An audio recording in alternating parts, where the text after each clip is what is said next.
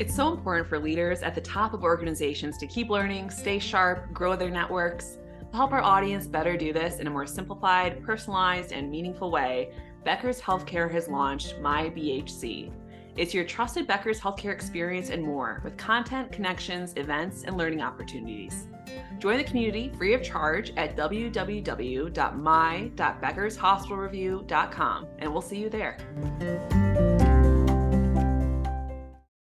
This is Riz Hatton with the Becker's Dental DSO podcast. I'm thrilled to be joined today by Jonathan Mason, Chief Clinical Officer at Select Dental Management. Jonathan, thank you so much for being here today. You're welcome. Thank you for having me. Great. Could you introduce yourself and tell us a bit about your background? Yeah. My name is John Mason. I'm a general dentist. I graduated dental school in 2006. Was in private practice in Connecticut with my father for 8 years, and then bought a private practice of my own in Manchester, Vermont, about 7.5 years ago. 2 years into that journey, after greatly improving my own practice, I decided to partner with a childhood friend of mine, Elliot Zibel, who is our CEO, and we co-founded Select Dental Management together, a partnership model DSO where our goal was really to partner with like-minded, growth-oriented dentists who were really running great practices that wanted to continue, to have a value-add partner, continue to grow their practice. Let us help them not only grow the practice that they're in, but also transition into younger dentists.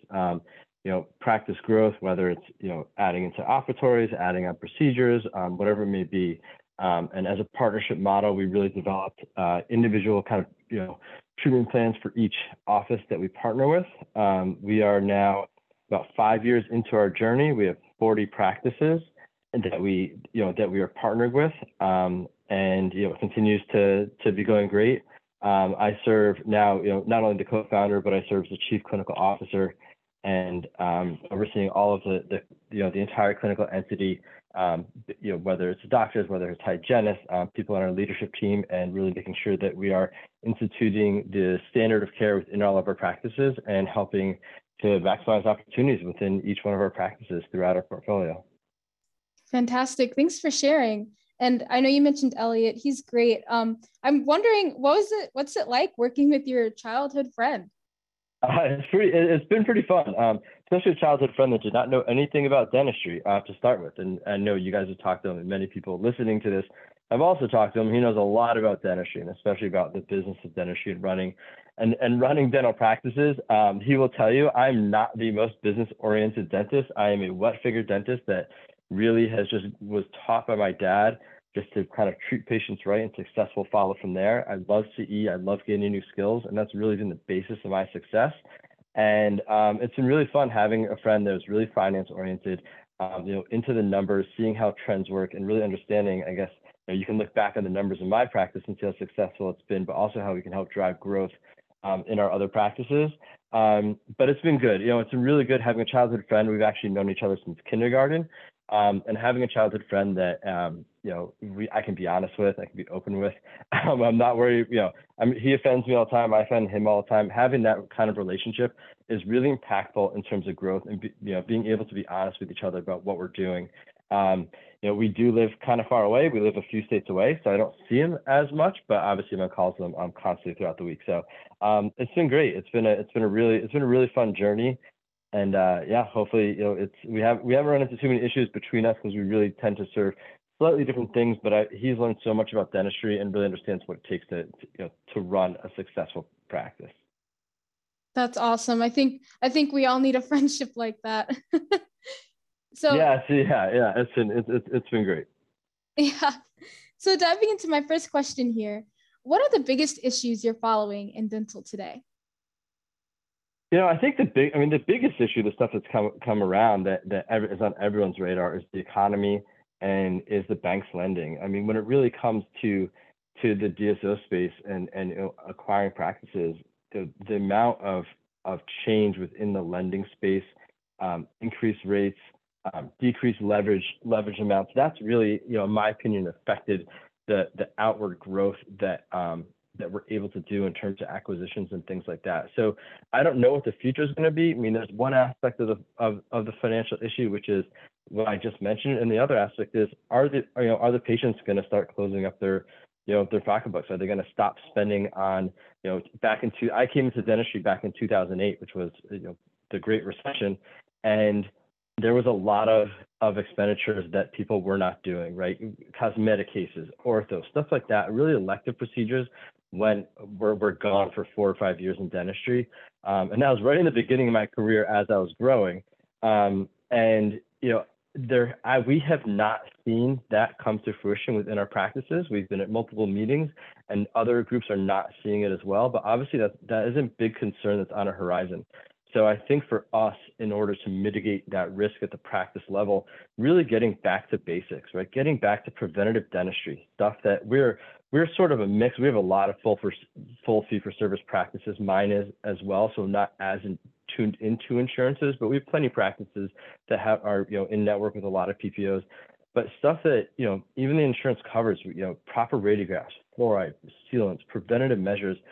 Really getting patients on board with the kind of dentistry that we're trying to promote throughout our practices is our way of kind of hedging that and making sure that that these type of whatever's going to happen in the financial world, whatever people's spending is going to be, will hopefully not hit us as hard. But obviously that's something that I think we're all concerned about, but we really haven't seen it happen right now. I think we just had our best first quarter ever in the history of the company. I know in my own practice, I had my best first quarter ever. And so we're kind of waiting for that shoe to drop, but it hasn't yet. And so really getting all of our practices on board and maintaining all this preventive care for patients, getting things early before they become much, much bigger procedures, and being able to discuss that with patients is how we're approaching our dentistry and our practices right now. Fantastic. And congratulations on for both you and Select for having your best Q1 ever. Yeah, thanks. It's kind of been nice. It's been a good first start of the year. So hopefully we can continue to maintain it. Well, that's great. Thank you. My next question is, what are you most excited about and what makes you nervous? So I think the excitement, I'm really, really big into digital dentistry. And I've pretty much not taken a analog impression in about 10 years. So I have multiple scanners in my practice. We were really big on putting iTeros and other scanners into practices depending on what the practices do. If they do Invisalign, we use iTero. If they don't, we'll use a competing scanner that I feel might be better for restorative work. But really getting into the digital workflow is the most exciting thing for me. And I know a lot of DSOs are doing it. They put in some are milling in the offices, some aren't milling in the offices. But having that, it really changes the patient experience. And so we've been piloting artificial intelligence on X-rays. I think from a DSO space, that is, to me, that is really, really exciting to get people on board. We have 12 practices doing it right now. I've been using it for about 6 months. I think as we grow and we have about 150 clinicians in our network, being able to really standardize what's being done, what doctors are seeing, it's busy during the day. Many of you're checking patients. I have 15, 20 patients in my schedule. I'm checking 15 to 20 hygiene patients today. There's a lot going on. Having that AI being able to help us read the X-rays, being able to confirm what we're seeing or not seeing is there, as well as identify opportunities for us to be able to treat. I think is really, really exciting. And I think that there's a lot of underdiagnosed care that's going on. And I think that that's going to help to solve that. And really, again, being able to treat things while it's small. The AI seems to pick up on a lot of smaller things. And I've gone into a lot of cavities and we've taken a look at patients' perio, and they're there. I really am trusting the computer as well as verifying on my own imaging system. But for me, that's been really, really effective. And I think getting after things when they're smaller is going to really help the patient care that we're delivering, as well as looking at it from a more centralized DSO space, being able to standardize / regulate and also kind of audit at the practice levels about what our doctors are seeing and what they're doing to make sure that they're doing the right work. And so for me, that's the most exciting thing. Digital dentistry, everybody, is here, especially with the scanners and crowns and bridges and everything like that, being able to scan for, as well as the patient experience. Something like iTero really rather than taking all these photographs, which used to take a quick scan, patients are wowed by it. They love it. They love seeing their teeth, and it generates a lot of questions from them about different issues, especially occlusal issues. A ton of post-COVID, just a ton of bruxism and occlusal issues and broken teeth. That it's slowed down a little bit, but we're still seeing a lot of that. In terms of what I'm worried about, concerned about, I think that I don't have too many worries right now. I think we've really established a really great program in terms, for our doctors and created a really good reputation. But being able to, I think it's really, really hard in order to properly ramp younger doctors into doing becoming the dentist that they want to become. Getting them the proper training, getting them the proper CE, being able as a company to get them to where they want to be, whether they want to be super GPs. That's always kind of on my mind, and they're very, very difficult, in my opinion, to develop that program because each doctor is so individual. So it's always that to me is always one of the bigger things that we knock our heads against. So how do we develop a great program for training our dentists, getting them up to speed on procedures they want to do, what companies we can partner with to help us do that? And so that's always kind of at the back of my mind, always a concern of mine. Trying to recruit, trying to hire younger dentists, and really be able to put them through a great program to get them the training that they need. I'm curious, what do you think is holding those young dentists back from reaching that growth potential that you're talking about? I honestly think it's a little bit of a mindset. We worked hard. I worked really, really hard I still work hard, but 5 to 10 years, it took a lot. The amount of hours, the amount of, if you talk to older dentists, how much they work the first 5 to 10 years out of practice.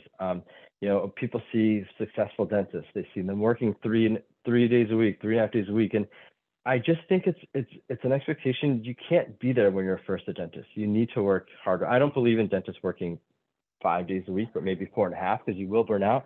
But it takes a lot of effort. It takes a lot of time. You can't come out of dental school and be somebody that's, placing implants, restoring them, doing full mouth rehabs, doing all these constructive things. It takes a while to get there. It takes 5 years, in my opinion, in order to get to a point where you're comfortable, and a ton of continuing education. And I think that expectation, I'm realistic about what to expect, and I think that there might be unrealistic expectations about where somebody can get coming right out of school. It takes a long time. You're working on patients. You're working on patients that don't necessarily love coming to the dentist.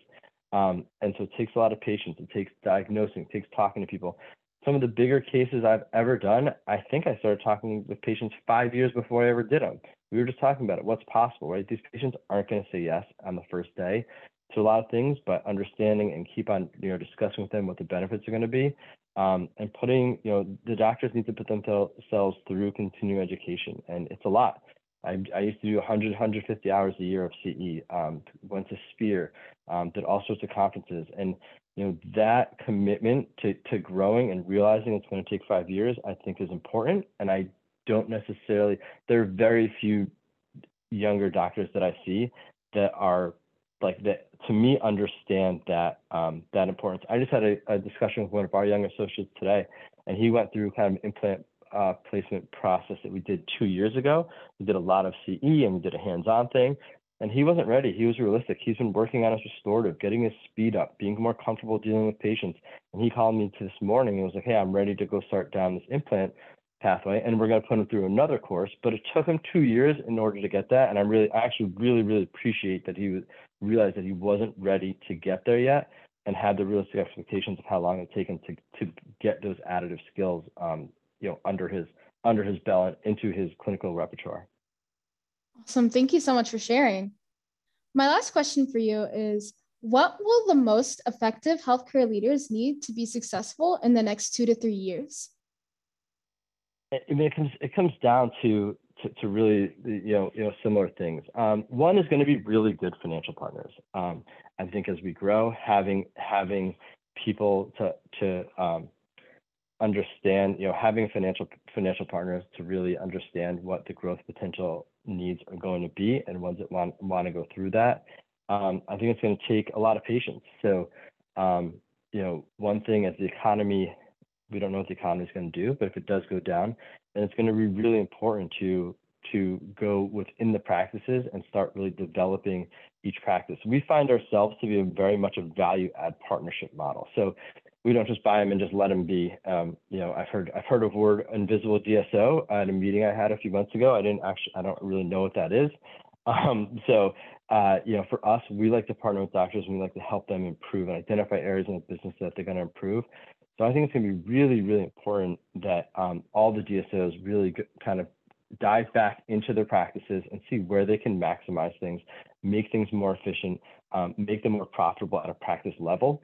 While doing that, and then going forward, growth acquisition, there's going to be a lot of retiring doctors right now, or doctors willing to sell. I think our average age these days of doctors we're partnering with and practices we're partnering with are in the low 50s, which I would never have believed 5 years ago when we started this.